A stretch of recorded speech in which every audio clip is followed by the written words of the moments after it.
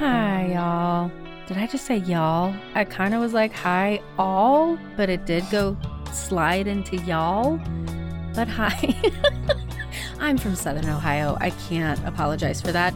Hello. Welcome to Conversations with a Wounded Healer. I'm your host, Sarah Bueno, and this is a podcast where I have conversations with other people in healing professions about the intersectional journey of healing self while taking care of others. And I have to tell you, when I do these intros, I already think, oh, okay, what do I need to share with people? What am I supposed to advertise today? What do I have to tell you about? And I thought, okay, I'll remind people to post reviews. And so I went and looked to see if there were any new reviews lately. And I started crying, essentially, when I read this review from a listener who I've gotten the chance to meet. And I'm so pleased to have made a friend in her, Naomi. She wrote this amazing review that I'm going to share with you. She said, how is it possible? I don't know how she does it, but Sarah doesn't just talk about healing with healers, but she manifests healing through this podcast.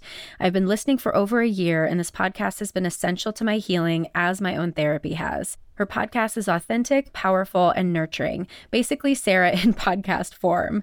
It is a must-have on anyone's podcast list. It ain't just for therapists, folks. Tune in, and I believe you will agree. Ugh, Naomi, God, my heart. That is so... It's so sweet. It's so moving. And I tell you, there are days in this profession and just in the world in general, I think, where we can question our worth. We can question, is it making a difference? Is what I say, does it matter? And it's so cool to get feedback when it does. So Naomi, I can't tell you how much that means to me. And for other folks that enjoy the podcast, if you want to write a review too, it might just touch me enough to make me cry and read it on the air. Oh. Okay, crying fest over. I need to introduce you to today's guest because we had an amazing conversation and I'm super excited for you to hear from her. So, Tristan Taormino is an award-winning sex educator, media maker, and speaker. She's the author of 8 books and editor or co-editor of 25 anthologies. She keynotes, lectures, and teaches workshops around the world on sexual pleasure and health and relationships and social justice. She's the host of a podcast called Sex Out Loud, of which I got the pleasure of being a guest, and she's the creator of Sex Educator Bootcamp, a professional training program.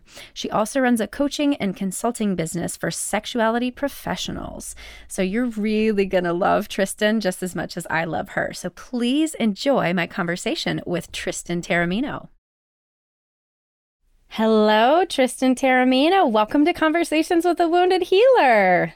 Hi, thanks so much for having me. I'm a big fan. So it's really nice to be on the shows that you are a fan and listener of. Oh, I felt the same way when I got to be on your show. Yay! I got to tell you, I just love that smile that you put on your face right now. It makes me very happy to see that. It's genuine. I know. Yeah. I know. I really liked genuine. it. Okay. Just let you know. Okay. So before we digress, we can tell folks how we met. Do you want to tell or you want me to tell? Oh, I'll tell. Please do. Well, so I went to Podcast Movement, which is a big podcast industry conference. And I went sort of blindly. I had submitted a panel with the podcast collective that I'm a part of. And we were rejected, but I had already decided I would go. And I went with a friend of mine who is the host of another podcast. And so when I got there, first of all, I didn't know the scale of it. It's massive. Right, me neither. It's 3,000 people or more, and it's insane. And also, it felt very corporate. Yeah. I still think of the podcast as the zine of the, 2010s or something. And so I was like, okay, I'm here. I have one person that I know. I need to find the cool people. I need to find the weirdos. Right. I need to find the queers. I need to find the offbeat people, my people. And so just going on instinct and doing a basic read of people's personal expression, I walked up to you at a party that was at a bar and just said hi. And we started talking. And as it turns out, we had a lot in common. And I loved you from right off the bat. I was like, oh my God, I've totally found the person. I did it. I found my person. I did it. Yeah, it was good. What if I sidled up to you and you were like, oh, hi, I do a podcast about brides. Or, you know what I mean? Like, just like, Right? I own a bridal shop in Oh my God. some state, and I'm just really into bridal culture. That would have been really weird. That would be amazing. I'd be like, my oh, God. that's interesting. I totally wouldn't have been rude, but I would like, maybe we're Right. not matched on that. And just because our jobs and stuff do overlap. Like, I'm not a therapist, but I'm a sex educator, and I talk to people all day, every day about their sex lives and their relationships and their hopes and their desires and their struggles and challenges. And then a lot of people I know who are in my life are therapists. And I myself have been in therapy since, let's just do 1993. And various types of therapy. And, so as like a consumer. So I was like, well, I'll never run out of things to talk to you about. Yay! Yeah. And I think instantly we were both like, dig in the hair, dig in the outfit, dig in the tude. Yeah. Yeah. Well, so you already spilled the beans that you're a sex educator. By the way, guys, Tristan is kind of super famous. So she's kind of downplaying her importance. It's funny that I didn't know who you were. And then I think it was when I looked at your Instagram and I'm like, that's a fuck ton of followers. And then I was like, oh, I have one of your books. That's amazing. That's great. So tell folks a little bit more about who you are and how you got here. Yeah. I mean, I almost don't want to tell you the whole story because I am writing my memoir. So save it for the pages. Got it. Tell me whatever you want. Right. But I mean, the short story is that I believed I wanted to be a lawyer working in public service. Senior year of undergraduate, I got rejected from every law school I applied to. I went to see my advisor, who was this amazing professor who to this day I'm in touch with. Professor Claire Potter. And what up, Claire? And she was like, Tristan, like the work we've been doing on your undergraduate thesis, like makes me think like, I don't know that you want to be a lawyer. And I don't think you want to go to law school, which, and I was like, well, what could I possibly do? Because I'm a planner and type A. And she said, I think that you want to write about sex. I think you're really good at it. I think you should try it. And at the time, it's 1993, folks. I didn't think that was a job. I mean, this is the only person even talking about sex in a public way is Dr. Ruth. And there's no one else. This is pre-Dan Savage, pre all of that.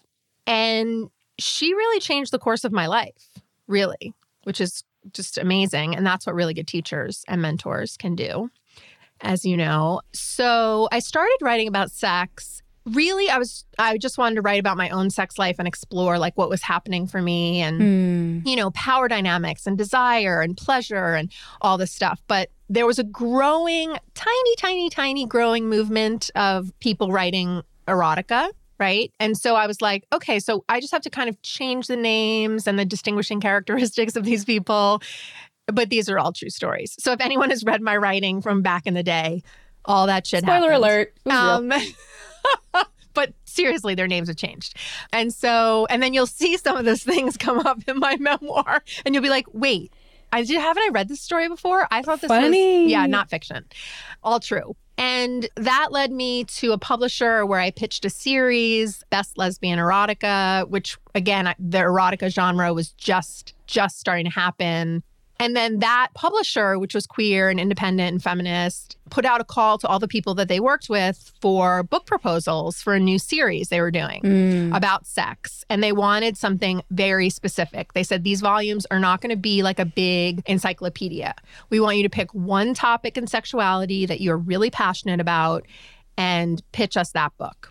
So I pitched them the book, The Ultimate Guide to Anal Sex for Women.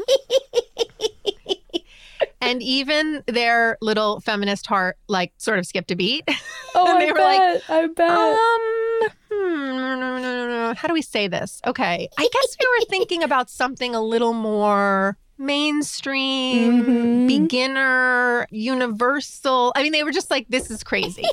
And they were like, this is a very thorough proposal. But maybe this won't be like the first book in the series. And so it ended up actually being the first book in the series, a series which continues to this day. Fuck yeah. And so I came up with the title, The Ultimate Guide. And so and now they have the whole series. So I wrote that book. I started teaching workshops based on that book, wherever they would have me, which at that time was sex shops, which there weren't a lot of them, community organizations.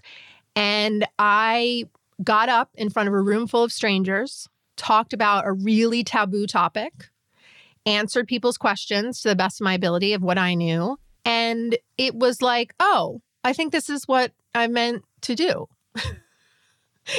Like, wow, this doesn't freak me out. It doesn't make me nervous. It comes easily to me. I feel like, oh, I've made a difference. This person is now going to walk out the door and actually like have information or validation. And I've like actually made this tiny difference in someone's life. So maybe this is the job. And then I literally created my own job. There was no role models. There were no examples of what to do. I was just like, let me figure this out and let me figure out how to support myself. So, of course, I had a day job for many years. I worked on Madison Avenue in advertising.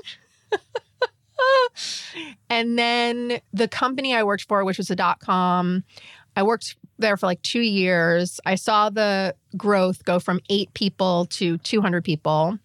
They began laying off people because they were going to shutter their doors. And they gave me a good severance package. And I said, okay, I'm going to take this money and figure this out and never go back to working for someone else. Nice. And here we are. And I'm curious, thinking about, I mean, you're graduating from undergrad and you're thinking about going into law. You're 22 years old. And what was it in your younger years that kind of led you down that path of like, well, of course, I'm going to be a lawyer and I'm going to do this very mainstream thing. What was childhood like for Tristan? Yeah. I mean, it's so funny to do this interview now because I'll say that most times I'm on a podcast, people are like, what are your best tips for polyamory or female orgasms or fantasy role play? Right? Mm-hmm. But this is all about you. And it's interesting because I am right now in the process of digging into my own past in a very deep and profound way. And it's the most terrifying time, but also just the most fascinating to look at it from far away and say, oh, I didn't remember that. Wow, I did that? Oh, interesting. Oh, those people were in my life? Oh, now it's beginning to make sense. So I grew up with a single mom, the only child of a single mom. My parents got divorced before I turned 2 when my dad came out as a gay man and left my mom.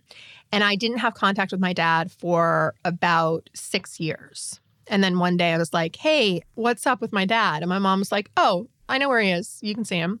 So I developed a relationship with my dad, which was very, very intense and close.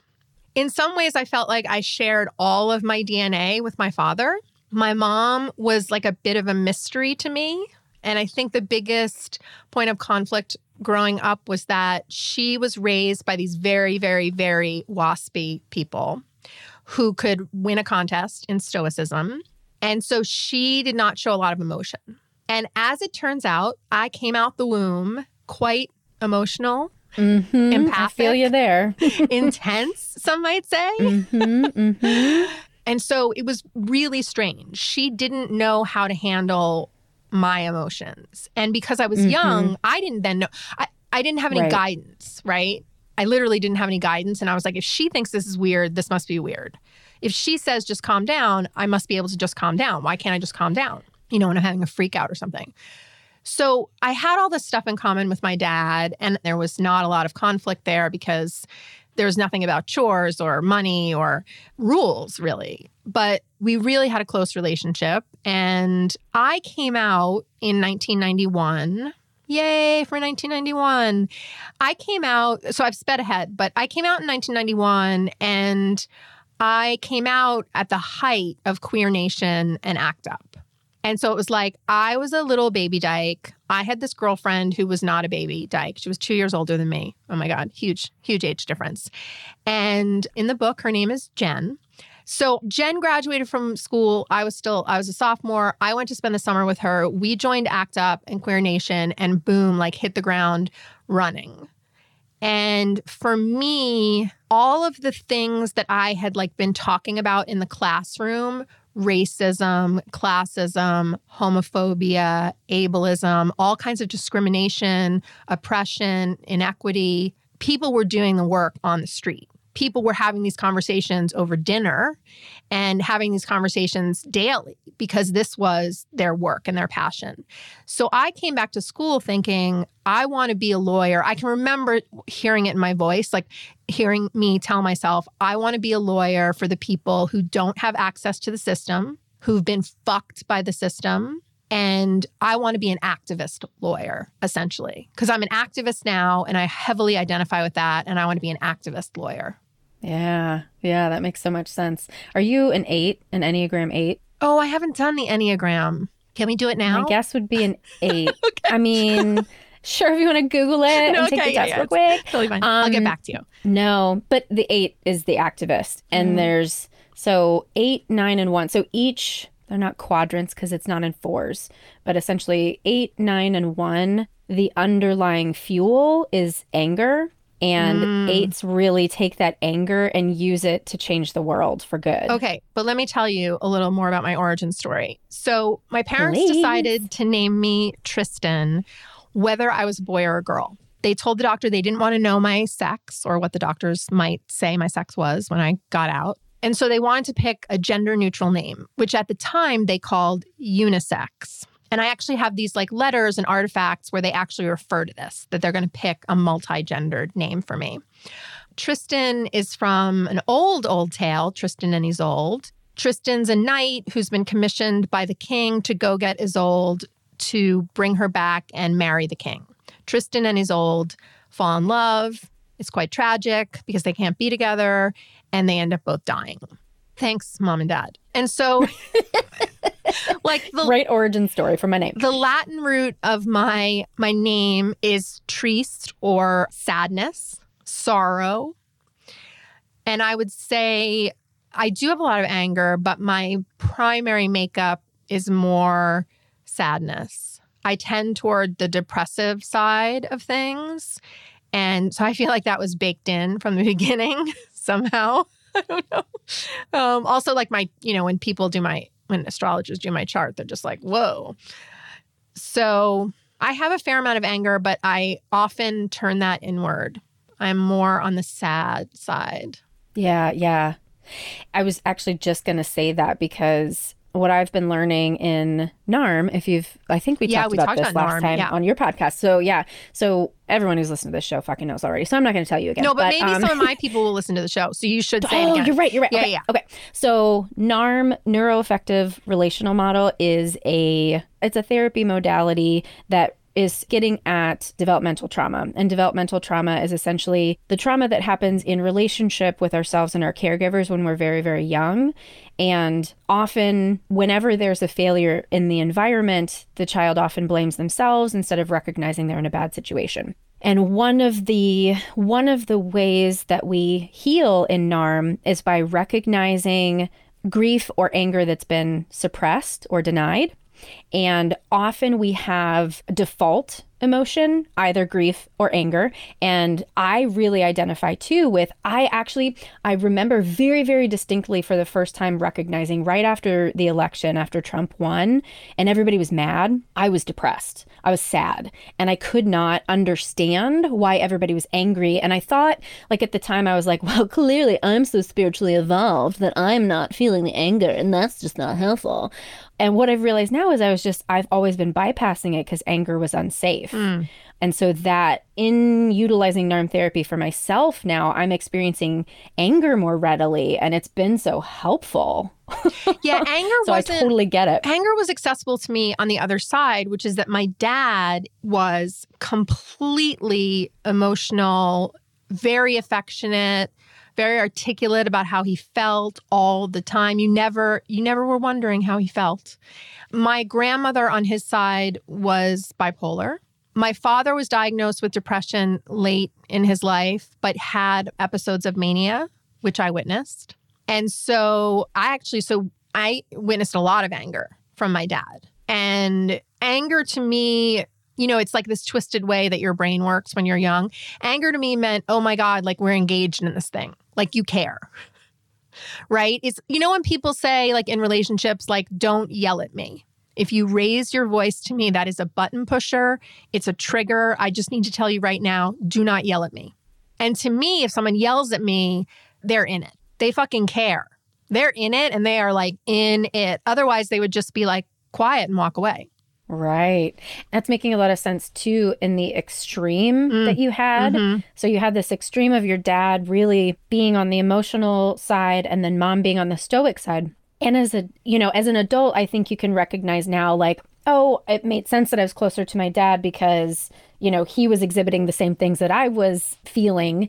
But as a child, we get stuck in that, but both my parents have to be right at the same time. Mm-hmm. When they are experiencing the world in such divergent ways, I can only assume that I've done something wrong or I'm not good enough or what I'm seeing is not true. Yeah. I think that's my core issue. And I think it's the core issue of a lot of people. Like when you follow the story and you follow the narrative and you follow all the voices that we're telling ourselves, it gets back to like, am I lovable? Am I worthy of love?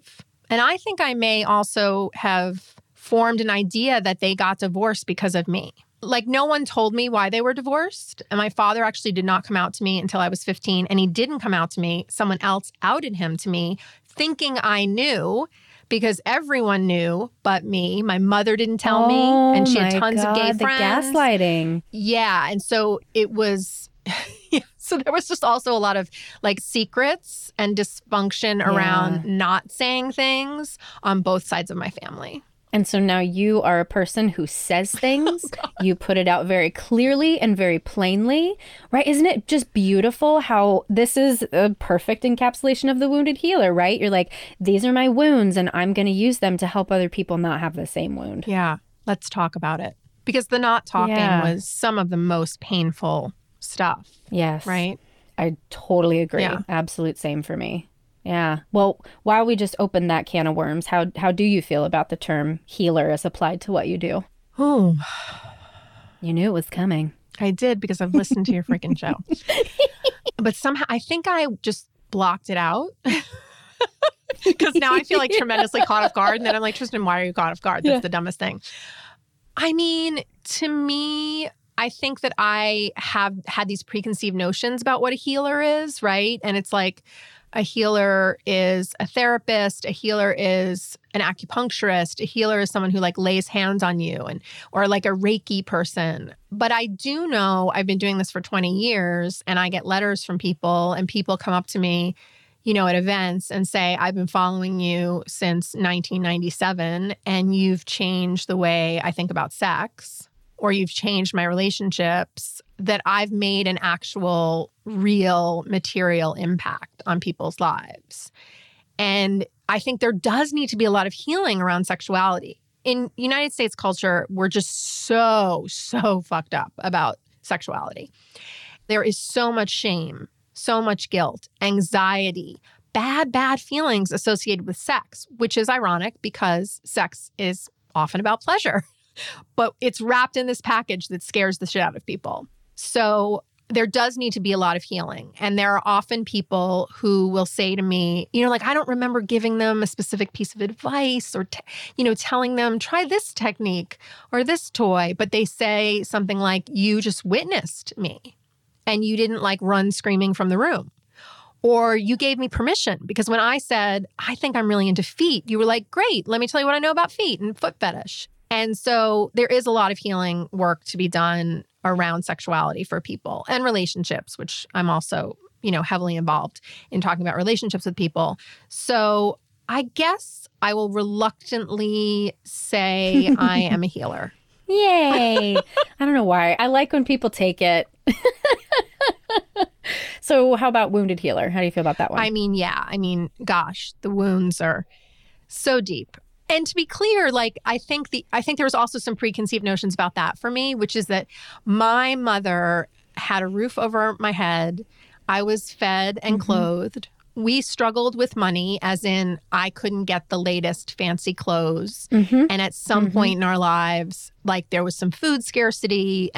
But I went to a really prestigious college, almost on full scholarship.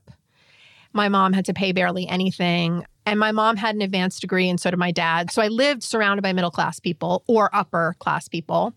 And so for many years, I felt like, well, I didn't have a traumatic childhood or a negative childhood even, because there are people who are being abused. There are people who were experiencing violence, people who were surviving, trying to survive at such a young age. And I had these sort of basic needs met by my mom. And so I really took me a long time to figure out that like trauma looks different for different people and negative childhood experiences is a thing. And so I feel like I had this preconceived notion about like people's rough childhoods. And it's like, well, I can't say that I had a rough childhood, Tristan. That's ridiculous. Like you were a lower middle class white girl on Long Island, right? You know, so I mean, I think a real breakthrough for me, which is like not in the very distant past. Let me just try to time it all. Probably in 2010, I sought out a therapist who openly identified as a Buddhist therapist.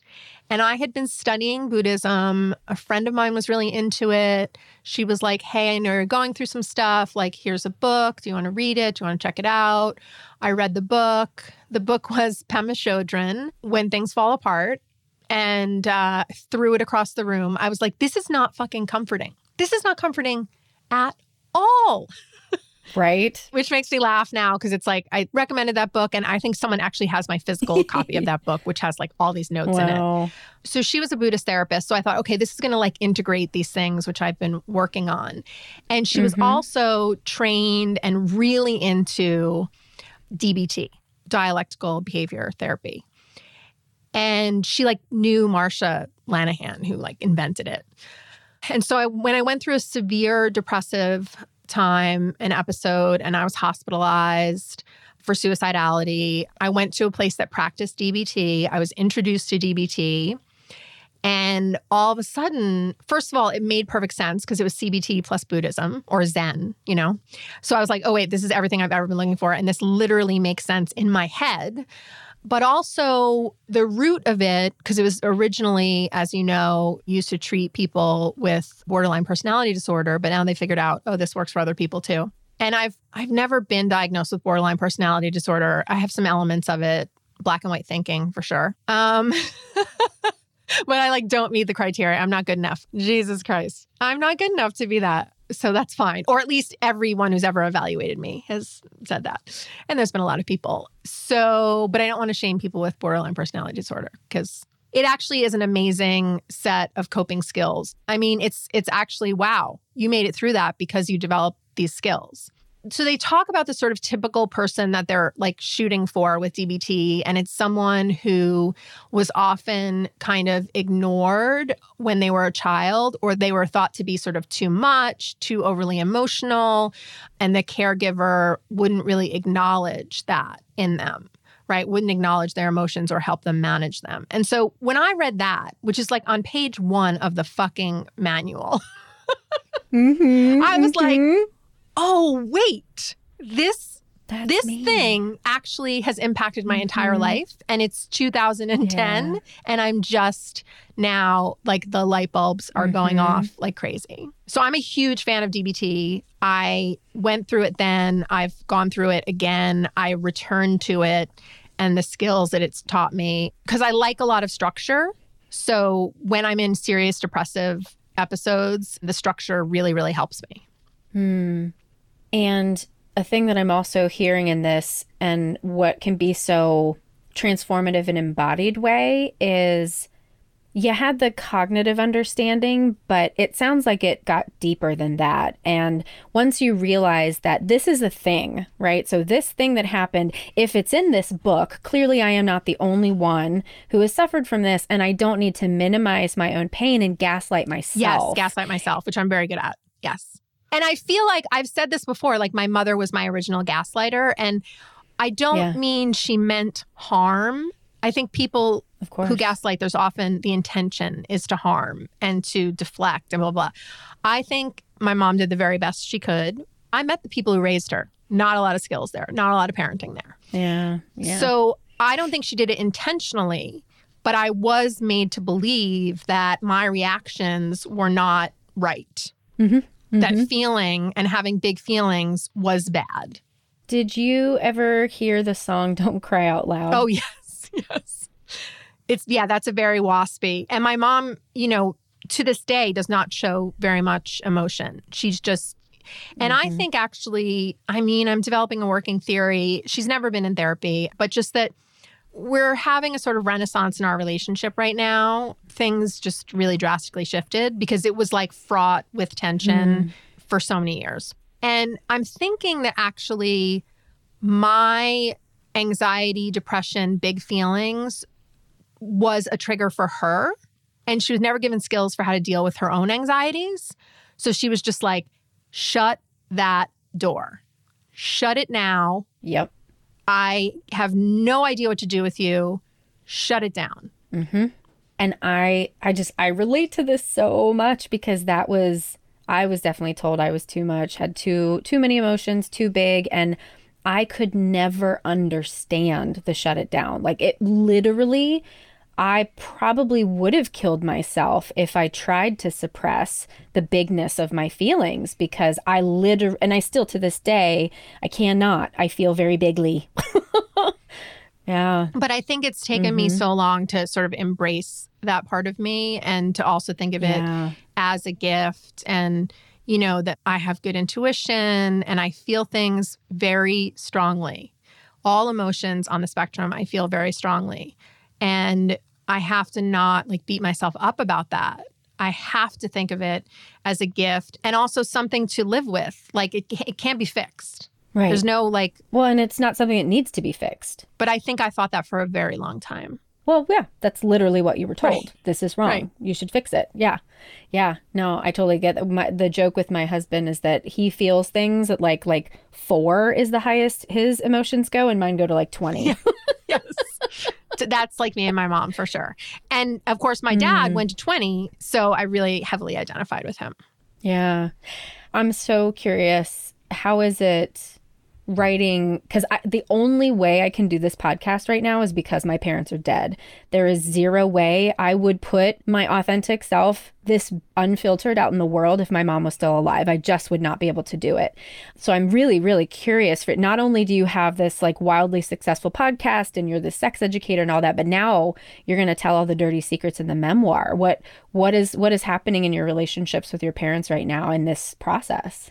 Right. So my dad died in 1995 of AIDS. And oh, goodness. He was diagnosed quite late and it was before the cocktail. So people may be thinking, I know someone who was diagnosed in 1995 and they're totally well and living. And I know those people too. But he was diagnosed with full-blown AIDS. He skipped the HIV because he hadn't been tested. So my dad has died. And in fact, my book ends a little bit after he dies. I consider my life divided. You know what I mean? I consider myself divided into 2 pieces. When my dad was alive and after my dad died. So my book actually ends when I'm just 24 years old. So that I'm going to write a second memoir. That's the 24 to now. And by the way, people, that's the one with a lot of sex. Because it's I feel like if people haven't been following what I've been saying about my memoir as I write it, people are like, oh my God, she's going to dish. And it's going to be nonstop sex, bouncing off the walls, swinging from the chandeliers, spilling the tea. Oh my fucking God. And that's coming, but that's not in this memoir. This is much more about my coming of age, my coming out, and my relationship with my dad. So as I said, I feel like I have repaired my relationship with my mom after a bazillion years. And we talk more frequently now than we have since I lived with her in her house. People might note this when they read it. The mom seems to be a kind of minor character in this story. What's up with just this mom? Because the focus is on my dad. And that's the through line is growing up the gay dad, then being queer and all that stuff. So I will say I haven't written a lot about my mom, but I have written enough. And I know there has to come a day when if someone decides to publish this book, way before that, I have to say, hey, Mom, there are some parts in here about you. I want you to read them before the world reads them. And I don't mean to hurt you, not even a little bit. I love you. I love the relationship we had now. This was me and how I understood what was happening. So you can contradict this. You can say, that wasn't why I did that. That wasn't why I said that. That wasn't, you obviously have your own story here. This is my story. So, I mean, the best possible thing is that she'll be able to let it go. Thank God. You know what I mean? That you won't hang on to it, right? Like, and just be like, oh my God, Tristan hates me, which I don't. But I also have this weird feeling that she will say something to me, like she'll read it and she'll be like, well, if that's how you think it happened. Oh, and like you said, yelling is the expression of love, and not talking about it is the trauma. Oh my God. So I think she might focus on that didn't happen exactly that way. I think she might go to the facts, straight to the facts, to bypass the feelings. I don't know why that's my feeling right now very strongly. But I also think I want to think of a bunch of scenarios so I can prepare myself for them, right? Because I absolutely will not publish this book before she reads the sections that are about her. It's a gamble. Yeah, and I think about that anytime I read something that someone writes that's so intensely vulnerable and personal. And I've thought about this too as I share specific things on the podcast. Like, obviously, I'll share any part of my story. I don't really care about the vulnerability. I'm in it to win it. But when it affects the life of somebody else, I have to be really judicious about that. And also, she has great qualities. And she raised me as a single mom without spousal support, without child support. She was a feminist. And there were times when I'm amazed. Like, when I turned 30, which is the age she had me, I just think I couldn't keep another human being alive. And I still think that. And now I'm like heading towards 50. And it's like, I couldn't do what she did. I really couldn't. So I don't know that it's like all bad. I feel like I have to acknowledge, and it took me this long to acknowledge that there were things she did and sacrifices she made that I had no awareness of as a child. No awareness that she was spending money on me to have horseback riding lessons, which is like money that we didn't even have. I had no idea until much later. I think that's the way for most children and also for most employees. They don't know what their bosses do. Right. There's so much. I want to pivot. Just because I was thinking about my audience, and now that I have you captive, not that your story is not fascinating and amazing, but a lot of the folks who listen are either already therapists or therapists in training or people who are really into their own therapy. What is it that you wish therapists knew about sex? Well, I need to shudder. Okay. Oh, shift in your seat. Yes. Okay, I need to say two things. Could I say two things? You can say all the fucking things you want. Okay. I need to say what makes a good therapist for me as a consumer. Mm-hmm. So I'm going to say that second. But first, I'm going to say, what do I wish therapists knew about sex? Okay. Well, first of all, I want to acknowledge that we've all grown up. If you've grown up in the United States, you've grown up in a sex-negative culture. And you've grown up with no information or some information or spotty information or unreliable information. Mm-hmm. So it's like this new generation of parents who are like, I want to be a sex positive parent. And I'm like, right, but you don't actually have the skills or information to do that. You actually have to have a re-education program, right? Because you didn't get it from your parents. And so I want us to acknowledge that we don't know things. And it's just as valid to go get competency in sexuality as it is to get competency in sexual minorities, as it is to get competency in people with addictions or substance use disorders. So I feel like when people are thinking about what knowledge base should I have to serve my clients the best, sex needs to be on the list. And it often isn't. I mean, I can't tell you how many people come to me because they're like, oh, I have an amazing therapist. Oh gosh, I would never talk to them about sex. So the second thing I want to say is that you have to acknowledge your own biases about sex and sexuality. I'm not asking you to embrace the very colorful spectrum of all that is sex, desire, pleasure, fantasy. I'm asking you to have some knowledge of basic activities and what they mean, but I don't need you to say, okay, now I'm totally into this. I totally get it. But I need you to know it. And I need you to know what you don't know. I need you to be able to refer out. If really someone comes to you with something and they're like, this is my sexual dynamic, or this is my deep, dark sexual desire.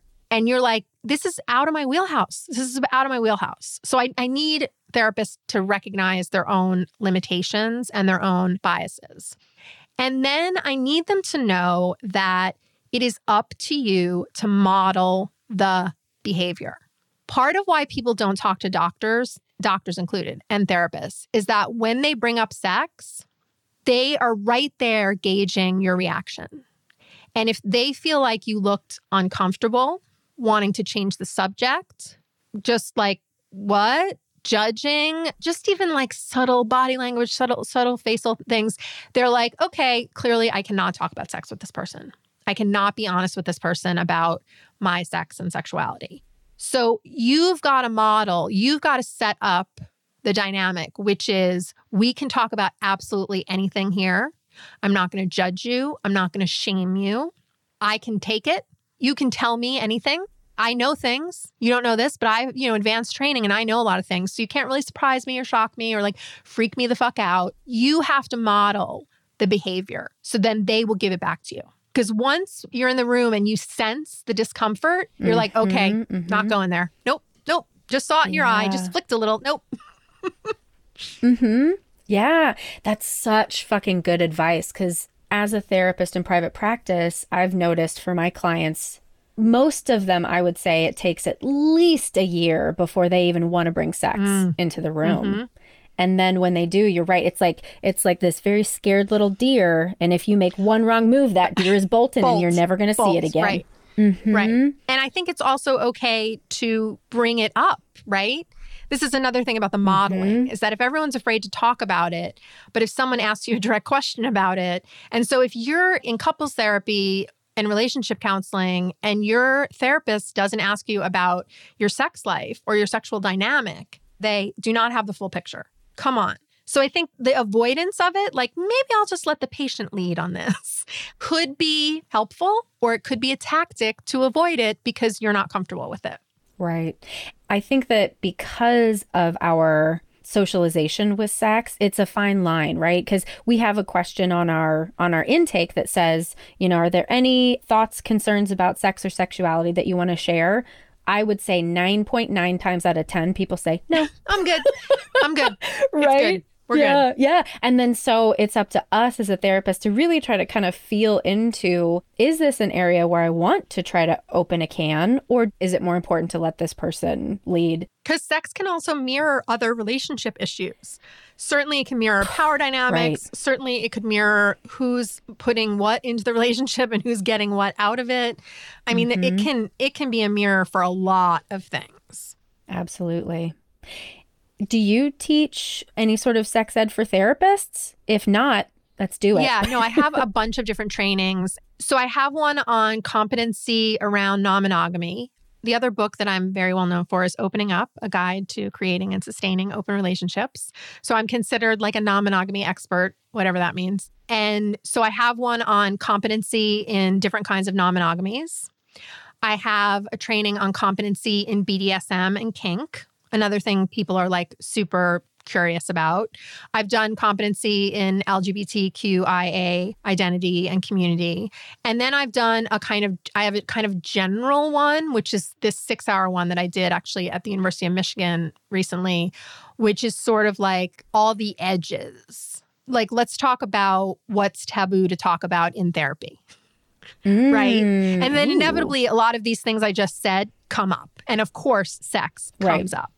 So yeah, let's talk about everything that you're not talking about in therapy and why you're not doing that. Are you going to package those online at any point? Now is the time to package it all online, isn't it? If I had the energy. Right. I really want to finish this book. I know. So it's like, oh my God, there's so many things going on. Yeah. But yeah, I should. Or you can just bring me. I can get on a plane and you can bring me to your place. You know, I'm 99% sure that we can make that happen because there's the Midwest Sexual Health Alliance Yes. that I'm sure they would sponsor you. Yeah. And then we can like just party. Well, I also come to Chicago a lot, so we'll be partying no matter what. Right. True. Oh, so I had to have my second. Can I have my second say about what makes good therapy? Yeah. Okay, great. Yeah. So as you might imagine, I've had a lot of therapists with a lot of different styles and schools and training and blah, blah, blah. I generally run into two main problems with therapists. First, I am a very high functioning, severely depressed person. I have major depressive disorder. I'm not like a little blue. I have major depressive disorder. I've been hospitalized 3 times for my depression. It's big. But I am also very high functioning. So when people find out I have depression, they're like, what? What? No, you seem energetic and you seem capable and you've gotten all this work done and you've accomplished all that. Thanks, capitalism. I have. But when my regimen of a combination of medication and therapy is working, it's working for me. It doesn't mean I'm happy all the time. I still have moods, but it's like keeping me functioning. So I come in and people's basic read of me, this is like regular people, friends, lovers, strangers, and therapists, is like, she's got it together. She's fine. Okay. Yeah. And I will take responsibility that I contribute to that image of being like a kick-ass woman who like handles her shit. I contribute to that because I put that on even when I'm not. Okay. But that has caused several therapists to approach me with a kind of tough love approach in which compassion is nowhere in the room. And they're like, Tristan doesn't need me to hold her hand. Tristan doesn't need me to say, oh, that sounds hard. That sounds horrible. That sounds devastating. I can skip all that and we can get to this other stuff. So probably my most negative experience with a therapist was someone who literally thought I was above compassion, too tough for compassion, like didn't lead with compassion. And that did a lot of damage to me because I saw her for like several years. Here's what she used to do. She used to crack me open. And I can crack open pretty easily now because, I've been in therapy for so long. So I'm not like not talking. She would crack me open and she would never put me back together. So I would get in the car and I couldn't drive for an hour. I couldn't drive home. I was such a fucking wreck that I was not even remotely able to like go to my home and like feed myself, like, basic things. So it was like the cracking open part was great. Thanks for helping me realize these things and get way deep in there in the onion. But she couldn't put me back together or hold space for me to try to put myself back together or anything. And that was awful for me. That was definitely awful. My second problem is pretty unique to me, but I will say that, first of all, it's hard to find a therapist for me because I want someone who's LGBTQIA friendly and competent. I want someone who's competent in non-monogamy, in sex work, if I'm going to talk about porn or sex work, in kink and BDSM. And all those people tend to be my friends and colleagues. Right. Yep. Right. So it's like I can refer out if you want all that. But if I have to find someone for me, all these people have like been at my house at a dinner party. So that's not good. And I've walked into many therapists' offices who have one or more of my books on their shelf. So the other thing I've struggled with in finding a therapist is someone who will not treat me like a peer. Because again, I feel like when they start to treat me like a peer, like I know things, I know more than the average bear. Of course I do. I want to believe, just like every other client, that I am your most fascinating fucking client you've ever had. That you look forward to our hour together more than anyone else. And that you look fondly back and say, why don't I have anyone as interesting as Tristan? Okay, I have all that, right? I fucking have all that. And I'm competing. I'm competing to be the weirdest, the most complex. To get an A+. Yeah, I'm competing. Yeah. I want the A+. But, of course. But when they begin to make assumptions about sort of what I know or what I don't know, and again, I feel like there's a little slippage. I've felt some slippage in some therapeutic relationships. Like boundary slippage? Yeah. Well, there's still a therapist, one of my therapists who follows me on Facebook, who I blocked, which is just like so fucked up I can't even begin to tell you. But also that was the same person who cracked me open and couldn't put me back together. Okay.